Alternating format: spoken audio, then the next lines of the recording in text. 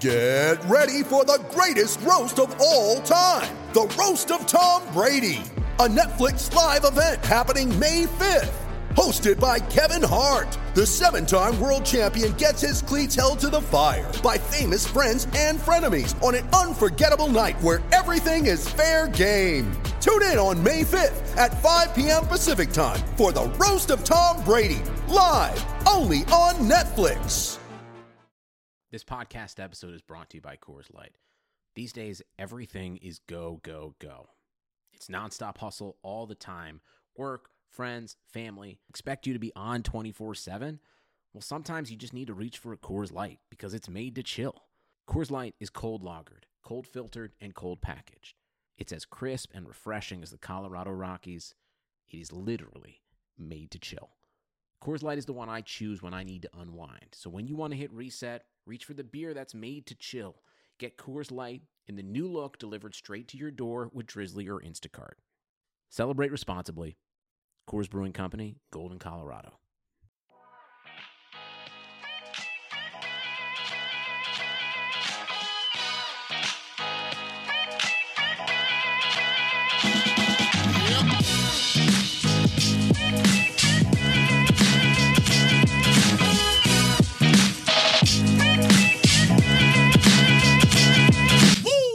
All right, welcome back to the Established Pass podcast presented by Clutch Points. I am your host, Blake Lovell. With me is my co-host, Dylan Reagan.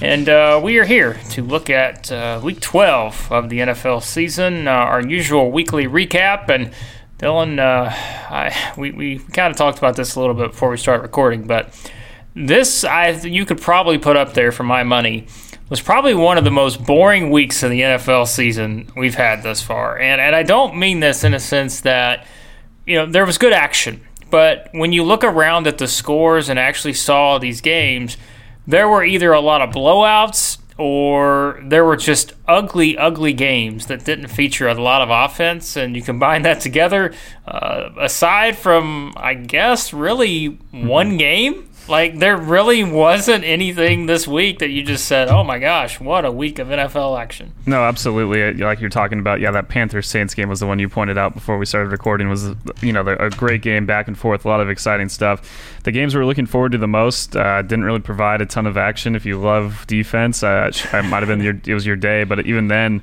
there was a lot of times where it was just some sloppy play from some of these teams that we expect more of. So, I think the morning games, like you said, not a lot of drama. I think there are some surprising outcomes, but overall, at the very least, you and I did pretty well in our picks. I know we missed a couple, but overall, it wasn't a bad day for us. But I still wish, hopefully over the next few weeks, the action picks up, and maybe the Monday night game tonight between the Ravens and Rams will pprovide a little more action.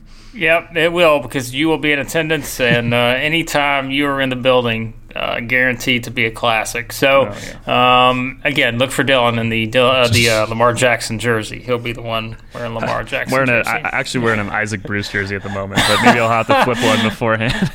Isaac Bruce. Well, the Rams may need Isaac Bruce tonight in this game, so we'll see. We'll get to that later on. All right, let's start with a Thursday night game. As usual, we don't spend a lot of time on this one since it's several days removed. The Colts and the Texans. The Texans, as we expected, we both picked them 20-17. They win this game. DeAndre Hopkins, 2 touchdowns. Jonathan Williams, who was a fantasy waiver wire darling a week ago, he rushes for over 100 yards, had a touchdown. But again, this is exactly what you expected. As we said so many times, these two always play close games. You know it's going to go down to the wire. That's what happened here. Again, not really a thrilling game, I guess. A little bit of sloppy play on both sides, but a second time divisional game, we expect it to be sort of a grinded out type of game, and that's what you got here with the Texans and the Colts. Yeah, these two teams definitely really matched pretty well. Both games they've played this season now have come right down to the wire. Houston, evening up the series. If the Colts had gotten a 2-0 series sweep of the Texans, that could have gone a long way to them winning the division. I still think they have a shot with some of the games these teams have left, but for Houston, it kind of just came down to Deshaun Watson and DeAndre Hopkins. They're two superstars kind of taking over. Will Fuller also made some miraculous catches, and overall, just two solid, maybe not on the top of the AFC, but I think both these teams, they got hot enough, you could see them making a move, especially the Texans with Deshaun Deshaun Watson. He was so fun to watch as always. I think for fantasy-wise, if you picked up Jonathan Williams and played him, that worked out pretty well for you. He had a great game, and the Colts still able to run the ball even without Marlon Mack. Surprised a little bit they didn't pass a little bit better against Houston secondary. They really stepped up and played pretty well on that end.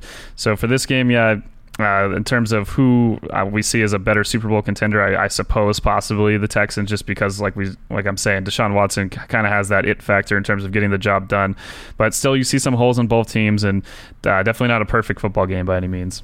No, it wasn't, but big win for the Texans. They move ahead of the pack there. That's what they wanted here to stay ahead of the Colts and another team we'll get to here in a minute. So, yeah, big win for Deshaun Watson and company as they start to make that playoff run here down the stretch. The next game, I guess, one of these teams trying to make a playoff run. The Browns beat the Dolphins 41-24. We were a little hesitant. Neither one of us made it our lock of the week. We said we just don't trust the Browns to cover that 10.5-point spread. Well, ultimately, they won 41-24, although it was a little bit interesting late. Ryan Fitzpatrick tried to work his magic there, but Jarvis Landry, it was his game. His former team, this is what he wanted. He wanted to show out. He had 10 receptions, 148 yards, 2 touchdowns. Baker Mayfield looked good, but so have a lot of other people against the Dolphins.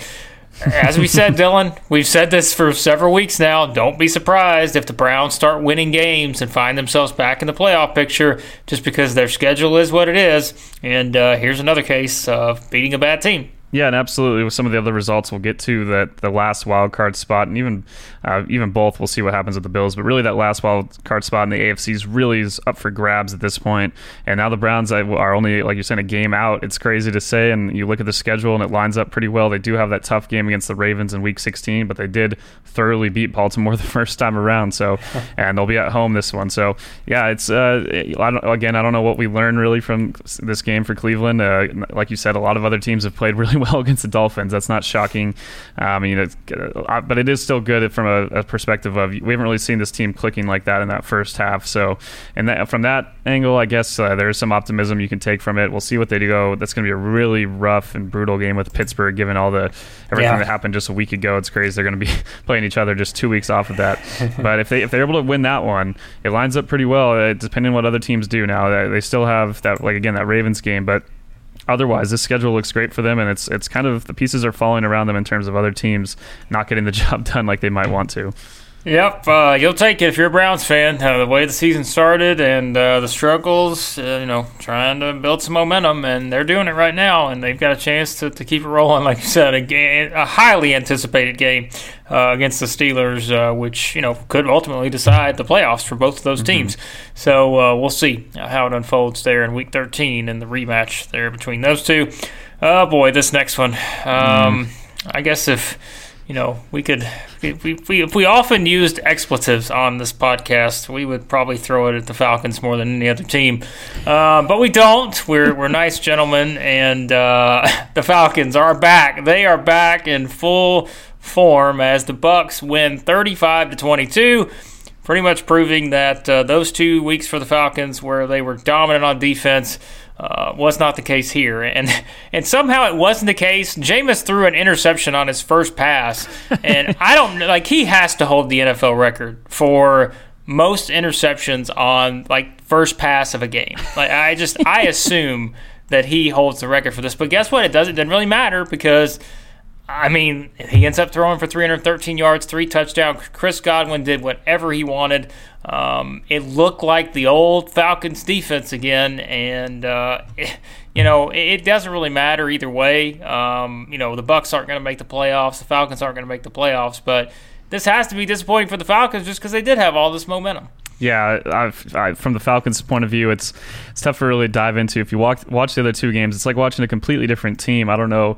I know any given week a team can really come out and play their best game, but it's really hard to see a team that looks so different from one week to the next. It's really, for a Falcons fan, at this point now, you're not going to get in the playoffs. You don't have any hope thinking wow, if we played like those 2 weeks all year, what could we have done? No, this is the real Falcons. I think we didn't see the real Falcons for a couple of weeks there, and they're back to their old selves. But from Tampa Bay's perspective, they're also not really a factor in the playoff race. This game just made me kind of think about what Chris Godwin Godwin and Mike Evans would look like on other teams that are contenders. Those guys are absolute studs. I know Mike Evans' numbers in this game weren't nearly on the same level of Godwin's, but you see what the attention the other teams can put to Evans, and then Godwin just rips apart everyone else. It's fun to watch. He's been just so phenomenal for them, and for the Tampa Bay, a team that, as we've talked about a few times, if you think it's bounced their way, maybe they are kind of in that playoff race, but they have too many other flaws on defense. They got the job done here, but anytime you have a guy like Jameis Winston, he tops the 20 interception count for the season. I think he had his 100th career turnover too, so a couple great milestones there for Jameis.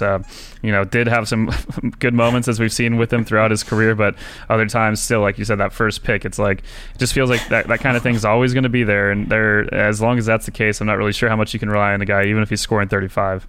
Like, I'm sure someone has this down, and I may be wrong on this, but I think I know, just watching 3 different games this year, I think he's thrown an interception on his first pass in 3 separate games this year. I'm pretty sure he did in the game in London. He did against the Falcons, and there was another one I'm forgetting. I could be wrong, but it just feels that way. Or maybe just the first possession. I don't know. But, yes, that's but, hey, he bounced back, got the win here. And I know everyone wanted us to revisit this, so let's revisit the scoring between these two teams. So now, in 6 of the last 7 between these two, I'm back on Pro Football Reference here. The winning team has scored at least 31 points now in 6 of the last 7 games that these two teams have played. Both teams have scored at least 20 points in every game, let's say the last 7. So if you took the over like we told you to, it's a lock. Every single time these teams play, it's a lock to take the over. It's going to hit. That's just the way it works with the Falcons and the Bucs, apparently. So there you go. So whenever they play again, which I don't think is going to be in the playoffs, it will be. Let's see. So they play week 17. Still play. Yeah, I was going to say. So they play again. Yeah, I knew it's 16 or 17. So whatever it is, but neither one's going to be playing for a playoff spot. So you're not going to have starters resting, I don't think. So you should have full strength and bet the over on that. We don't even know what it is yet, but go ahead and take it now. All right, my lock of the week actually worked out pretty well, and that was the Bills and the Broncos. The Bills 20-3 against the Broncos. Dylan, it was exactly what we expected in this game. We said it was going to be low scoring. I think it was the over-under would start at 35 or something, and sure enough, it was wound up 23. The total points scored in this one. And it really was exactly what we said. I mean, it was Courtland Sutton just could not do a whole lot against this Bills defense. And when Courtland Sutton can't get anything going, that's the Broncos aren't going to score points. And we saw it here. This was sort of your usual Bills type of game. They didn't run away with it and win this game by 30 or anything, but they just grinded out another win. And here they are, your 8-3 Buffalo Bills, Dylan. They are ready for the playoff march. Yeah, I saw their first time they've been 8-3 since 1996, so that's exciting for Bills fans. The weather did not look pretty, but the crowd was full and very energized. It's such a fun place when you're watching the games on TV to be nicely in your office here in Southern California with the temperature set to 72 degrees. But no, the Bills defense, I think you have to be encouraged by what they did. I'm surprised the Broncos didn't stick to trying to run. I know they fell behind it wasn't like a blow up by any means, but every time they ran with Lindsey and Freeman, they were averaging over 5 yards a carry between those two guys. So they only ran a total of 15 times. I'm not sure what that game plan was from Denver, having Brandon Allen try to throw as much as he did. It did not work out. The Bills defense was all over it. There wasn't much to do. On the flip side, I do think you have a little more promising performance from Josh Allen. I know he doesn't surpass 200 yards, throws a pick still, but overall we've seen him struggle at so many points this year. And this Denver defense, for everything they've struggled with as a team, has been a pretty solid unit. So to still put up 20 points, I mean, with the Bills defense, if it's playing at the top of its game, that's going to be their formula to get the job done. They ran the ball 47 times. I don't know if they're going to be able to do that against every team, but that gives them a shot against some of the top of the AFC teams, like we talk about the Chiefs and Patriots kind of struggling at times to defend the run. They're going to have that formula down if the defense can play like this. Buffalo, hey, I mean, 8-3, we'll see what happens over the next few weeks, but now they got, with some of the other results, a 2-game lead over all these teams that are tied for that last AFC wildcard spot. They're in a really good place right now. They just got to keep cruising, make sure they beat the teams they should beat, and we'll see. It's going to be a really fun game on Thanksgiving, I think, with the Cowboys.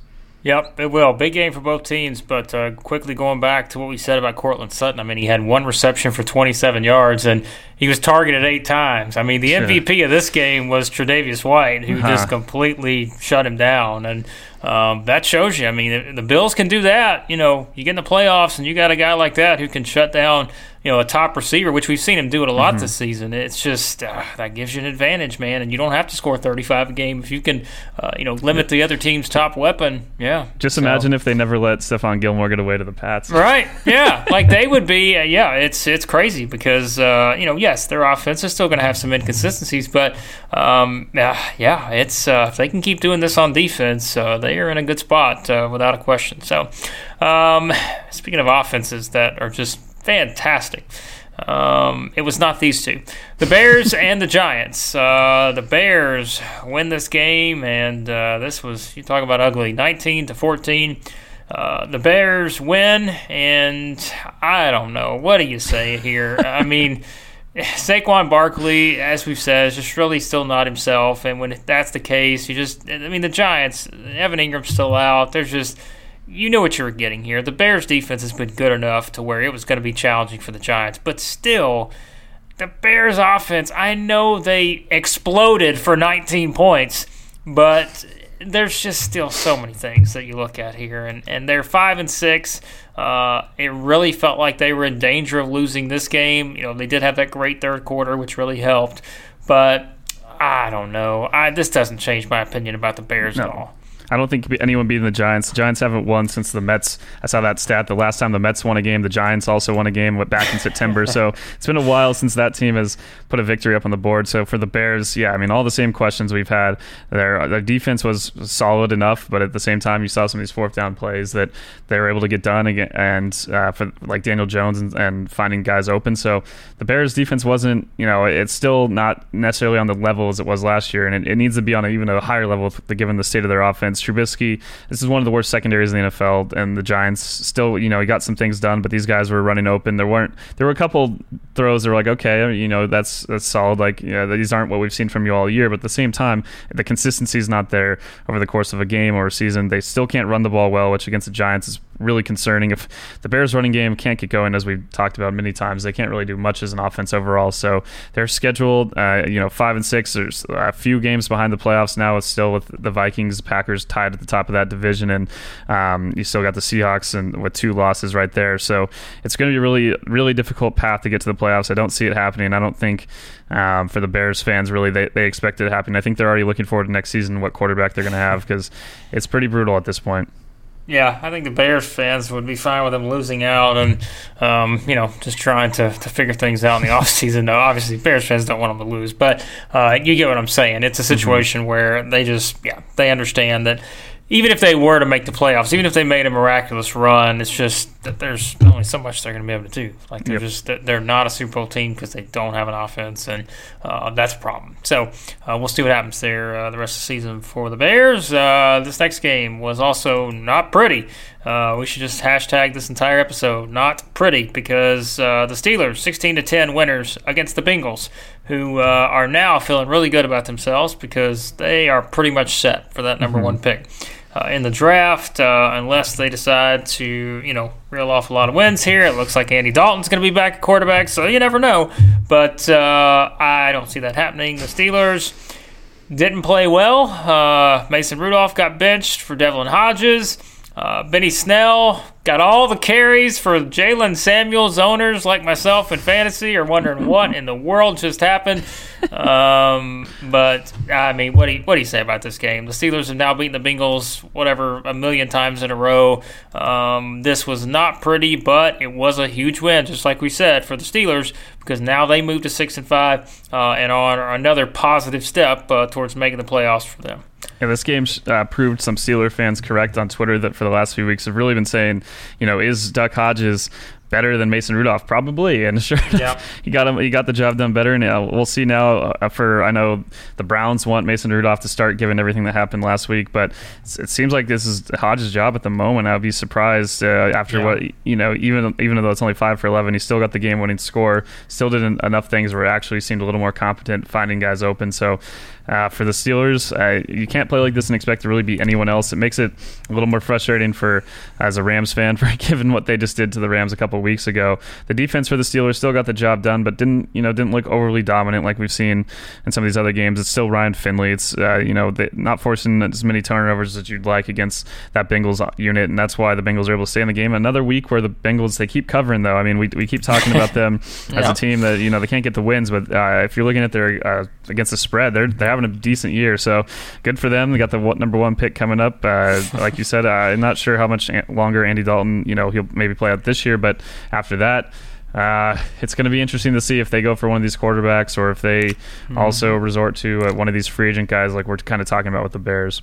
Yeah, I mean, look, if they draft Joe Burrow, here's the thing. The Bengals have weapons on offense. We've said this before. They need to invest in their line. Yeah, they've got to have to be able to protect the quarterback, and they've got to have consistency at quarterback. So it will be interesting to see if they go that route, because it seems like Joe Burrow is the guy everyone's going to be looking at, and with Tua's injury and all that. So we'll see. Like you said, they may go the free agency route and try to shore up another spot, maybe go on the line. We'll see, but not happening this year. Maybe they're keeping the spread close, so they don't want to be accused of tanking. So you got to give them that.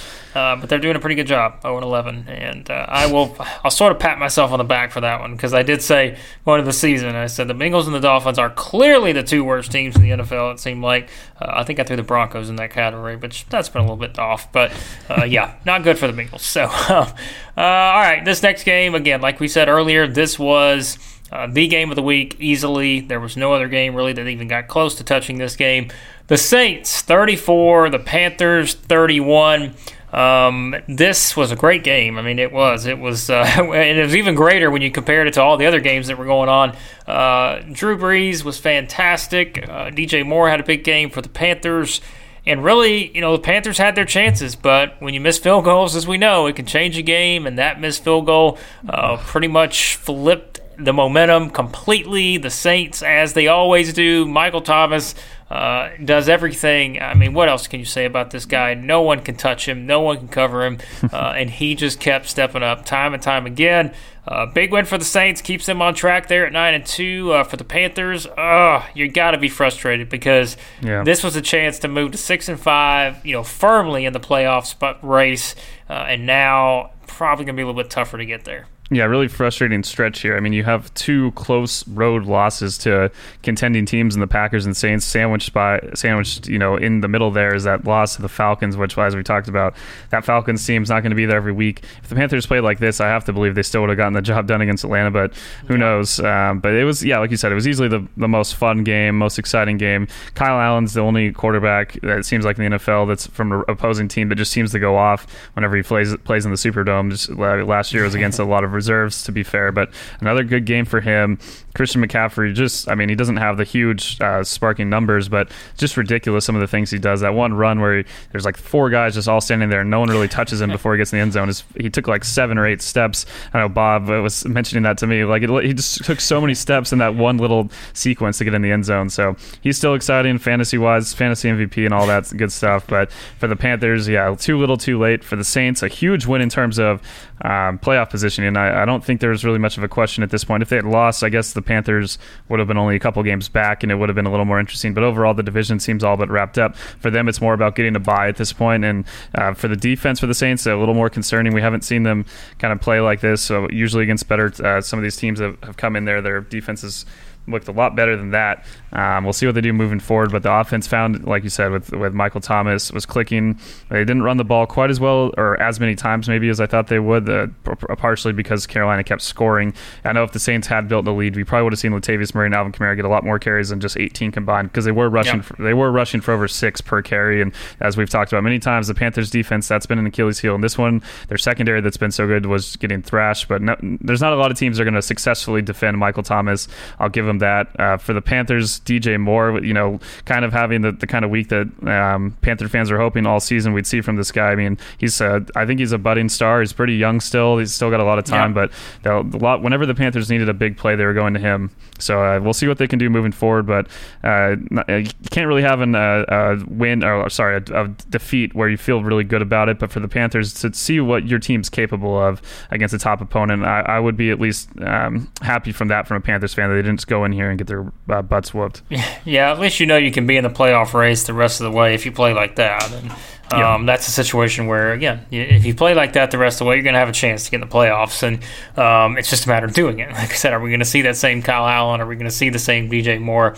That's what we'll wait and find out. And once again, I will argue that for fantasy owners, drafting Christian McCaffrey this year, if you were put in the decision, like I was, to draft Saquon number 1, Zeke, Christian McCaffrey or Kamara, and you ultimately chose McCaffrey, I will tell you that it is probably the greatest fantasy draft pick in the history of fantasy football. I don't care how long this game's been played. This was just, my goodness, this guy is ridiculous. So I think we know who will be the number 1 pick next year. I don't think there's any doubt. So, anyways, we move from that to this. This was kind of one of the headliners when we talked about just ugly games that just completely went sideways quick.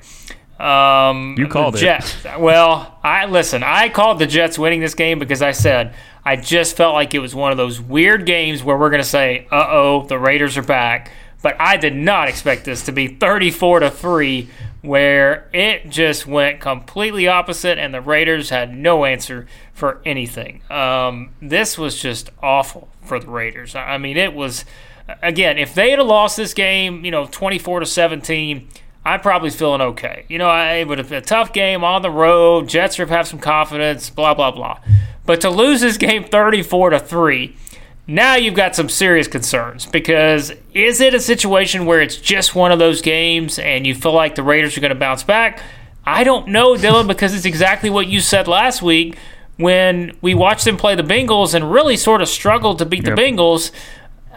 Now you're sitting here like you got to go to Kansas City. You got the Titans. You've still got to go to play the Chargers and the Broncos. The Raiders just put themselves in a bad spot here. Yeah, man, it was brutal to watch. If you're a Raiders fan, I can't imagine how frustrated you'd be watching this game. I was frustrated. As I've said, I think it's more fun when the Raiders are in it and they're winning games. But this was everything that you could have feared would have happened. I know the Jets have been hot, but again, they haven't really played anyone that good. This is easily out of their 3 wins in a row here, the best one. But given how the Raiders played, I'm not sure if it should be, because they didn't look like they were competitive at all at any point in this game. The offense was struggling to block. I mean, this offensive line's been pretty solid all year, and they're letting this Jets front completely beat them almost every single time on the field. Nothing was really happening down the field. I know Darren Waller had a couple catches, but overall, it was just ugly to watch on that side. And for the Jets, I know now, I think it's something like 5 straight weeks where they scored a touchdown in their opening possession. Sam Darnold stays hot after that. We think about that game against the Patriots where he's seeing ghosts and what he's been able to do. Yes, the Raiders secondary has been brutal, and we were saying this could be a decent fantasy play, but it's still impressive to see, and you still have to feel encouraged given some of the things that happened early in the year for him. Probably still, as we talked about a few times, too little too late for the Jets. They needed to just eke out a couple more of those wins before they got to this easy part of the schedule, but there's a good chance that they got the Bengals and Dolphins next. They could easily be 6-7 going into that game against the Ravens on a Thursday night. Thursday night, who knows, weird things could happen. You win that one, you're feeling real good. So Jets still in the race, I guess, for the Raiders. It's a reality check. You're going to play the Chiefs next week, I believe. So, if you lose that one, don't worry about the division. But even just getting into the wild card game and as a wild card team is going to be really tough. Their secondary, it's a big problem. But no matter how many points they give up, if they can't score more than 3 against the freaking Jets, I'm sorry, Raiders are going to have to wait till next year. Yep, I think their playoff hopes are in serious jeopardy now. If you compare their schedule, and then you look at the Jets, like we said, who probably are going to have a good chance to get to 500, but then they're going to look back and say, what's that one game that really probably would have put us in the playoffs? And we know exactly what that was. The Dolphins. The game they played against the Dolphins. Yep, that's the one that really... That's just the one. I mean, that is. They're going to look back and say that's a game. Because really, if they'd have won that game, there's probably a good chance. Week 1, they were up 16-0 on the Bills. That's right. Yep, that's true. You look back all the way to week 1. So, yeah. Another story. Many teams have been through it. What might have been. And the Jets, like you said, too little too late probably for the playoff March this season. So, we'll see there. And then for the Raiders, quickly, this Ian Rappaport tweeted this out while we're recording here, actually. Hunter Renfrow, who we've been really high on, we've said, look, this guy's really starting to be, a big part of that offense, passing game. Well, turns out he broke his rib and punctured his lung in the game against the Jets, and it says that they don't really know how long he's going to be out, so that doesn't help matters at all. Everything for the Raiders is just going the opposite way. Lots of positive for them this year, but this is not ideal. So, all right, here's another game. Wow, this game was not what we expected. I mean, if we picked the winner, we said the Seahawks were going to win this game, but my goodness, this was ugly. The Seahawks win 17-9 over the Eagles. This was just Carson Wentz. I mean, I saw a lot of people on Twitter saying this, but I think it's probably hard to argue against it. It was probably his worst game of his NFL career. Like, he just was not good in this game. And as we've said many times, it's not like the Seahawks defense is what it was, many years ago. This is a defense that's vulnerable, and you can do stuff against the Seahawks defense. Like, you can score on them. You can map big plays. The Eagles didn't either. I mean, they scored 9 points. And, I guess, no Alshon Jeffrey. That we've seen that when he doesn't play, it's a different team, and we've noted that before. So that probably does play a role here, but still, I mean, it was just, man, Carson Wentz, not one of those games you want to have when you're in a playoff race and you're trying to fight and battle. And the Seahawks really didn't play great, but 17 points was enough to get the job done here. Yeah, I know the weather played a role, and you saw each. Yep. I mean, each quarterback had a sure touchdown. It's seemingly taken away by the wind, but there were just more throws throughout the game from Wentz. I know that the elements are one thing, but he had guys there and just wasn't getting the job done. I know, like you said, when Alshon's on the field, he didn't have Aguilar. Obviously, Deshaun Jackson's still out, so all the top 3 targets they came into the year wanting not on the field. That doesn't help, but that doesn't completely excuse some of the things Wentz did. It's been frustrating for the Eagles, given what we've seen, what this guy can be capable of when he's on top of his game, when he has everything working around him. I know the offensive line's gone through a lot of injuries. It's been tougher for them as well. But this Seahawks team has not been able to defend anyone really well. But for Seattle, this is partially why we picked them. I mean, at this point, you're trusting Russell Wilson. He didn't have one of his patent amazing games, but they just ran the ball all over Philly. And that was the most shocking thing for me. Philly's defense still playing really well overall, but I mean, that 17 points is a little misleading, like we said, with that touchdown that was a sure thing where Wilson just kind of tried to lob it in and the wind just took it. They ran 26 times for 174 yards. That's not going to get it done for an Eagles defense, which has prided itself in stopping the run, and that's been one of their big strengths overall this year. Not getting it done against Seattle, and now, I mean, yes, the Cowboys, will get to them soon. They lose as well, so they're still right there where they need to be for the division race. But you still wonder, if they do get to the playoffs, if they find a way to work this, what do they really have on offense that's going to be enough to beat some of these top teams? I just don't see it at this moment, and they still have 5 weeks to find it. But this was an opportunity to beat a pretty good team at home and really submit yourself right back there with Dallas. And the Eagles just almost, it could have been another 17-10 loss, 17-9 back-to-back weeks now, where they just have these good teams where they have a good chance to win and just don't get it done with the ball in their hands. Yep, several weeks ahead here, big ones for the Eagles to try to make the playoffs here at this point, so we'll see what happens there. With that one, this next game, I think I will say was among those probably in the Bears, Giants, Steelers, Bengals category for me. Oh, it's just thrilling, Peter. Nothing much to note here. You was your upset of the week. You got it. The Redskins beat the Lions 19-16. I don't know what you say about this game. I really don't. Like, I am at a loss for words. We've been doing this podcast for however many episodes now.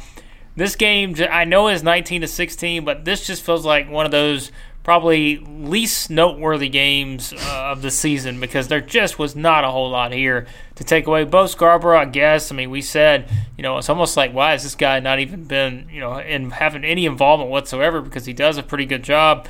He almost ran for 100 yards, had 98. Dwayne Haskins, I don't know. He's still learning. I don't know. Well, I don't know. I have nothing here. This game was just, I don't know.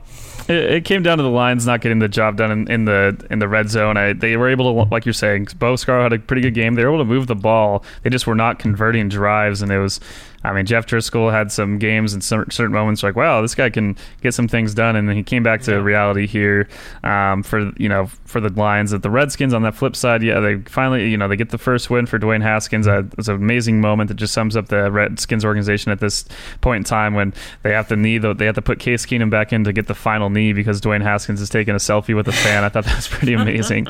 I mean, usually it wouldn't be that big of a deal, I think, but given that Keenum lost the job and all the stuff that's gone on in his career and now with the Redskins, it's probably going to add a little more drama to a win that, for their sake, I mean, all it does really is impact draft positioning. I don't think you take anything away from what this game means for them moving forward. They're still really bad, still have a lot of problems, and they're just lucky they face the Lions team without Stafford that doesn't really have anything to play for at this point. Yeah, so there you go. That's all we need to say on the Redskins and the Lions. Boom. There you go. Dylan said it best. I sure didn't. The afternoon games, there was only 2 of them, as we know. Yep. The Titans, finally, they do what you expect them to do, and they did a little bit more than that. 42-20 went over the Jags. It was a dominant performance, as always. Derrick Henry against the Jags here in Nashville. It's always a dominant performance, as we remember from last year. He kept it going here, 19 carries, 159 yards, 2 touchdowns. He had 2 touchdowns in less than 20 seconds. I think he was the first player in a while. We did the article on that. It was like LT in 2006, I want to say. Yeah, I was going to say, it's been a long time. And so he's... I mean, it was just that kind of day for the Jags. As we've said, I mean, this Jags defense, nowhere near what it was a couple years ago, not even to the level of last year, which it was down a little bit last year. But this team is very vulnerable, as we know, in terms of especially, what they've given up against Derrick Henry. I mean, A.J. Brown had another good game. Ryan Tannehill played well.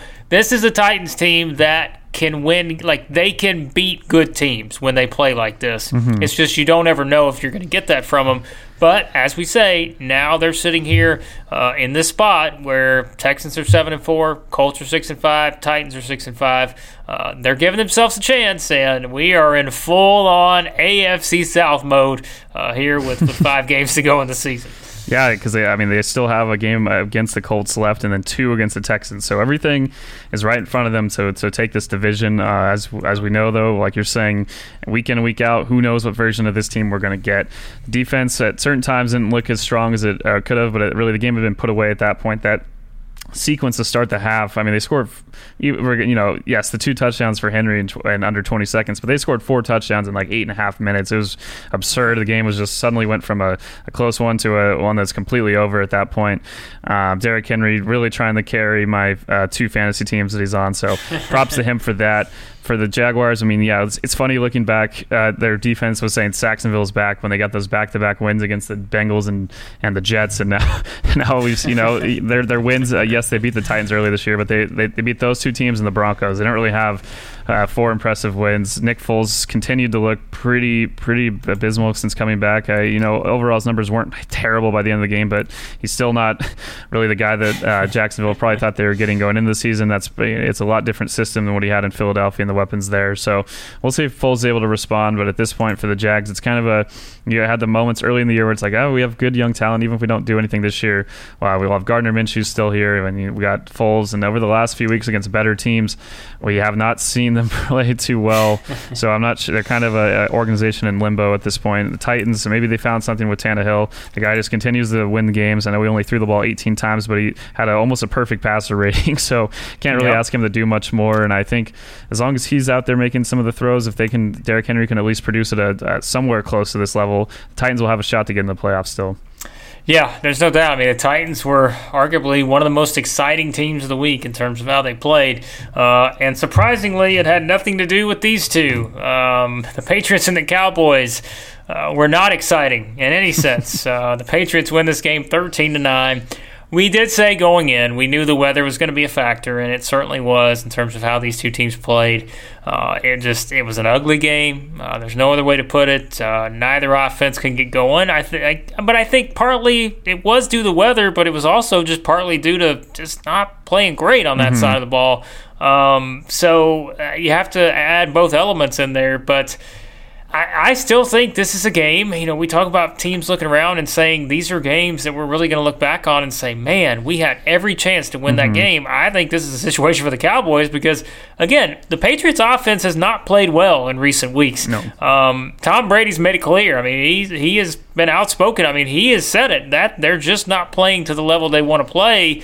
And for the Cowboys, they had their opportunities here. But once again, as has been the case all season long, it is a defensive play for the Patriots that ultimately swings the momentum and sort of gives them a chance to win the game. And sure enough, that's what happened again here. Yeah, that block punt setting up their one touchdown. Otherwise, yes, the Patriots missed a couple of field goals, and the elements certainly played into that. So they could have put up more points than 13, but still my biggest takeaway at this point when I look at this game, I'm not really thinking of the Cowboys as a Super Bowl contender at the moment. The Patriots, I am very much, but I'm absolutely concerned. Yes, the elements impacted both offenses, but still to only put up 13 and have one of them aided by that block punt against this Dallas defense, which has struggled so much.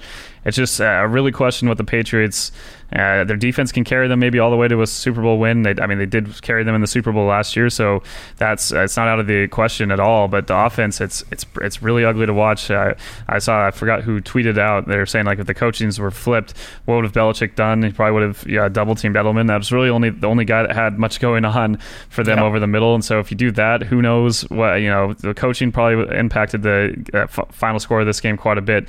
Not just given what Dallas has done on special teams, but I mean I get like your 7 yards has not been easy to come by all game, but when they were down by 7 right at the end of the game and kick that field goal, first of all, your chances of making the kick in the elements are much lower than they usually would be, and who knows if you're going to get the ball down this far again. I mean, that was probably their best chance to score a touchdown.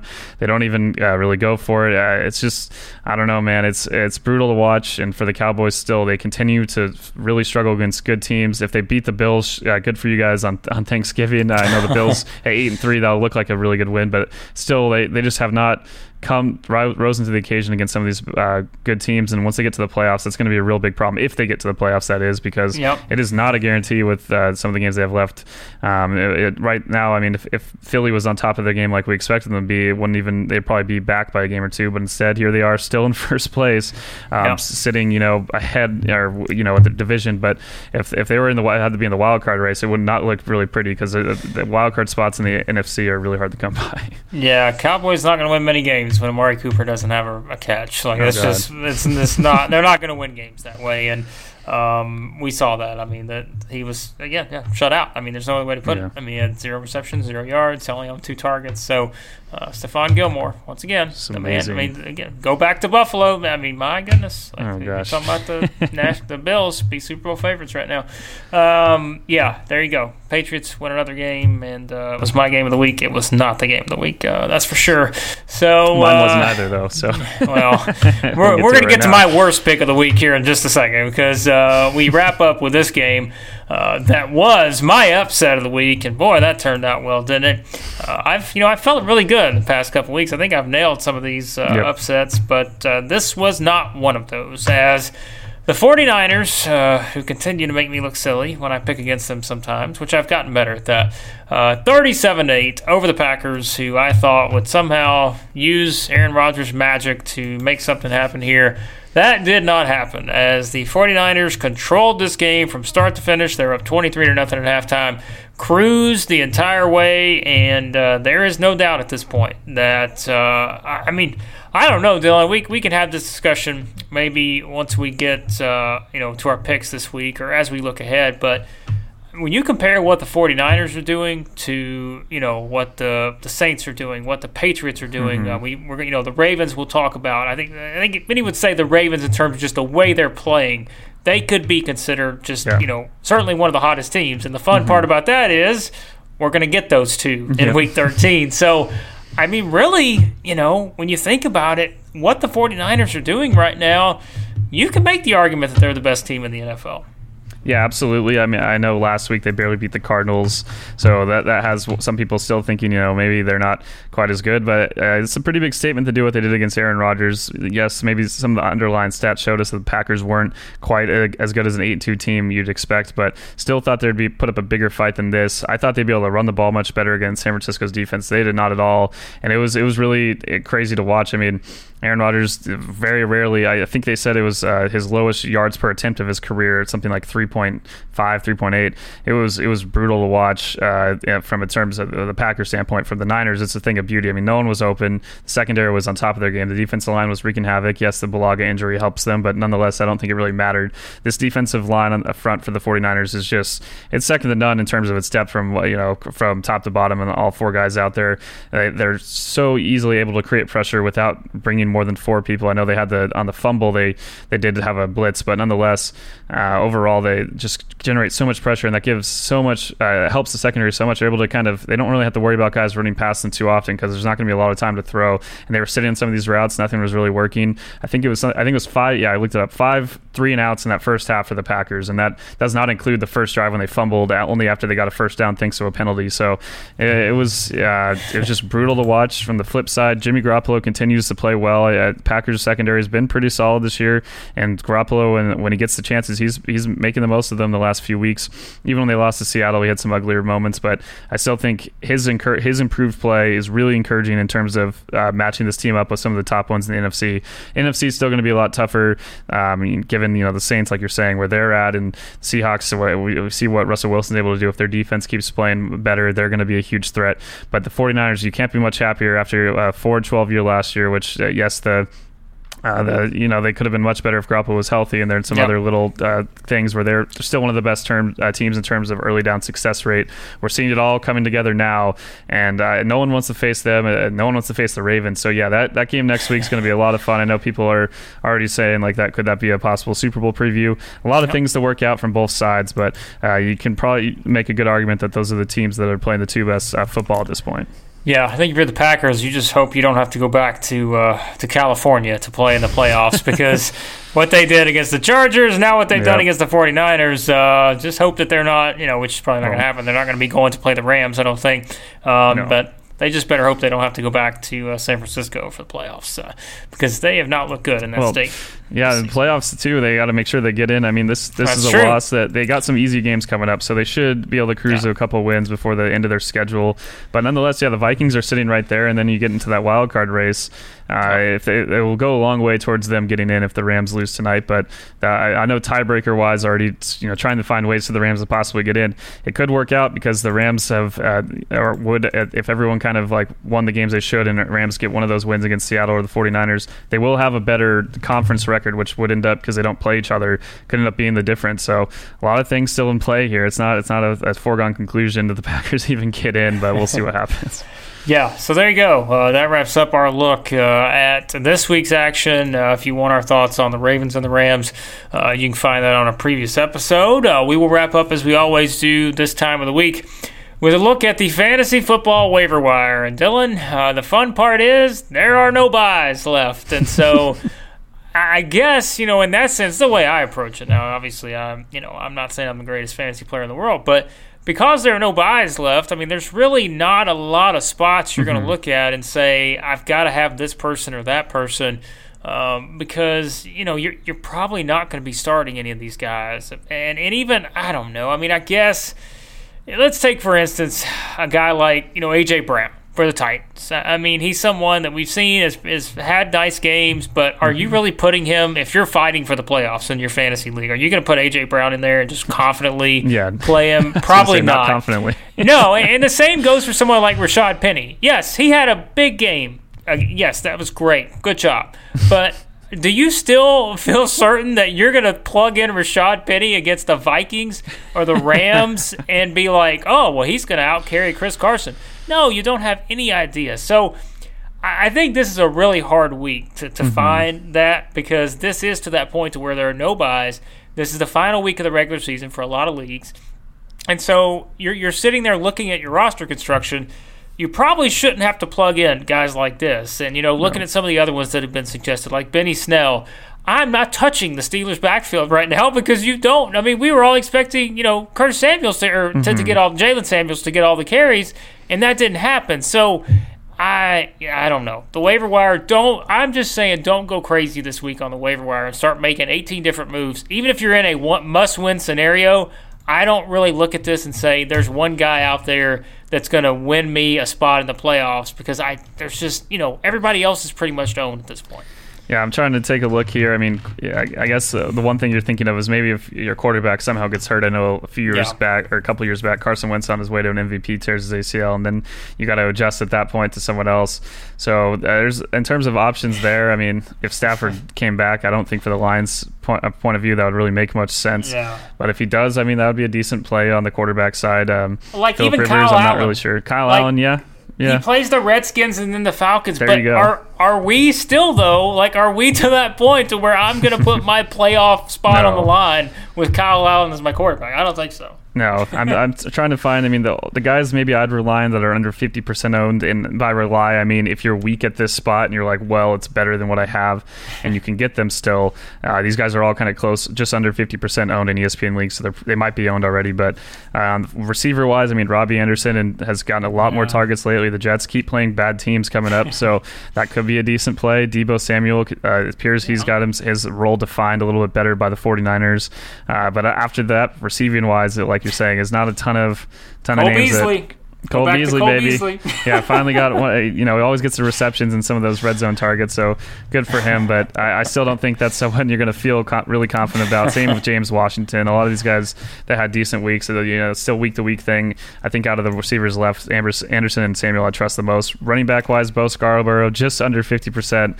So I guess you could do that if you're really not feeling great about your running backs. And I know not everyone probably in some of these deeper leagues are, but at that point, I think he was started by someone in our league this week. So if you're in a deeper league, it's probably tough pickings anyway. It's going to get to the point where whatever you've done to this point is going to be what makes you. Jonathan Williams, maybe. He's depending on max status and all that. His role, it seems like he's going to be the number one guy. So if you try to get Hines like myself, or I'm blanking on the third running back, but if you try to get those guys, it looks like Jonathan Williams has firmly taken down that number one role, so he could be a decent play at running back.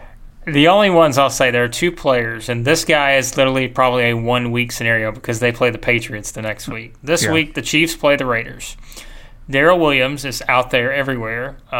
Injury situations with Damian Williams and LaShawn McCoy. True. So that is one I would probably prioritize over the rest. I would prioritize him over Rashad Penny. I just can't trust the seat. Yeah. You just don't know what you're going to get. So if you know that Darrell Williams is going to be plugged in either as the number one or the number two in the Chiefs offense, he's going to get work. And so I would look at him and say, that's fine. The other one, this may be the lock. This may be the one to go for. At the tight end position, we've talked all season long about how terrible it's been, and you just don't know what you're going to get. David Njoku is back, baby, and he didn't play he didn't play this week, but he's ready to go apparently and ready to be plugged back in. They listen to the schedule: Steelers, Bengals, Cardinals. If you're sitting in a championship in fantasy football and you have the person going up against the Cardinals at tight end, you probably already won. He's probably going to get you 50 points and it's over. You win the league thanks to David Njoku. Yeah, no, that's a good point. I didn't even think about that. You probably should have held off on that information for our league because now I might make a play for him. No, I feel pretty good with my tight ends, but we'll see what happens. Yeah, I think that given the situation, like you're saying, is probably the one that makes the most sense, even given over the other positions, especially tight end, where you're not really, unless you have some of these top 4 or 5 guys, you're not really feeling great any given week. And Njoku, we've seen when he's out there what he can do. In terms of, I'm looking at some of these defenses, some of the matchups they have, I guess there's some ones you could get. I mean, the Colts, I'm not sure how much you trust them against the Titans, given what we just saw last week. Definitely not trusting the Raiders against anyone. I don't care how weak their competition is. Obviously, Kansas City next week is not going. You'd have to be in the playoffs, maybe against the Jags. I don't know. So now it's kind of slim pickings even on that end. I know the Eagles' defense has played a lot better, so maybe depending on their matchups. But I'm trying to quickly grab these. They play Miami next week, so that could be the Eagles against the Miami could be a decent play on defense. Otherwise, yeah, you're at this point, as we said, if you don't have the guys you need on your roster, it's really not a whole lot you can do. If you're relying on the Eagles defense against the Dolphins or the Jets defense against the Bengals, you're probably not in a great spot. But I don't know. Like, I think the Jets actually probably not a bad play in that scenario. No. Yeah, if Andy Dalton's back, though, maybe not. We'll see. All right, that wraps it up. As you can tell, be smart about this. Don't go drop half your roster for Week 13 waiver wire ads because don't do that. Like, just stick with the guys that have got you there. Don't go crazy. So, all right, that does wrap it up. Dylan, as usual, let everybody know where they can find all of our great NFL stuff there over at Clutch Points. Yeah, all of our NFL content at clutchpoints.com under the NFL tab. You can look up scorings, information on each team, stats, standings, all sorts of stuff. And in addition to all our news articles, you can sort it by team, but also there's the whole full sections with all of our NFL news content. Editorials are sorted out as well. You can find fantasy football content by searching fantasy football on the website. Still working towards getting that section on the site probably by next season. So that's all good stuff. We've had more people subscribing to the app. We appreciate that. So yeah, the NFL section of the app, you can follow the games live. You can interact with other fans. You can see all the plays and analysis kind of as the games happen. There's news sections there, all stats, all sorts of stuff. So we'll have a playoff tree kind of coming out pretty soon, I believe, in the app as well as we do each season. So a lot of good stuff. Yeah, for the podcast, well, all of our 4 of our Clutch Points podcasts under the podcast tab on the website. You can find them all: Apple, Spotify, SoundCloud, all these, Google Play, any place you listen to these pods. If you have some sort of outlet that we don't know about or don't use as often that you need that you want it added to, we can do that as well. So appreciate all the listeners and all the readers as well. Exciting here with yes, the slate maybe wasn't the best one, but 5 weeks now left in the regular season. It's going to be fun to watch these playoff races as we go down the wire. Yep, everyone who put all their money on the Falcons and Bucks over, go spend your money now. Get those Christmas presents early. That way you can get them just on the over from that game right there. And all our other great betting advice from this week, which turned out to be not the best, but that's okay. We hope for better games this upcoming week. So that'll wrap up this episode. As Dylan said, go check everything out at Clutch Points, and we'll talk to you guys next time here on the Establish the Pass podcast.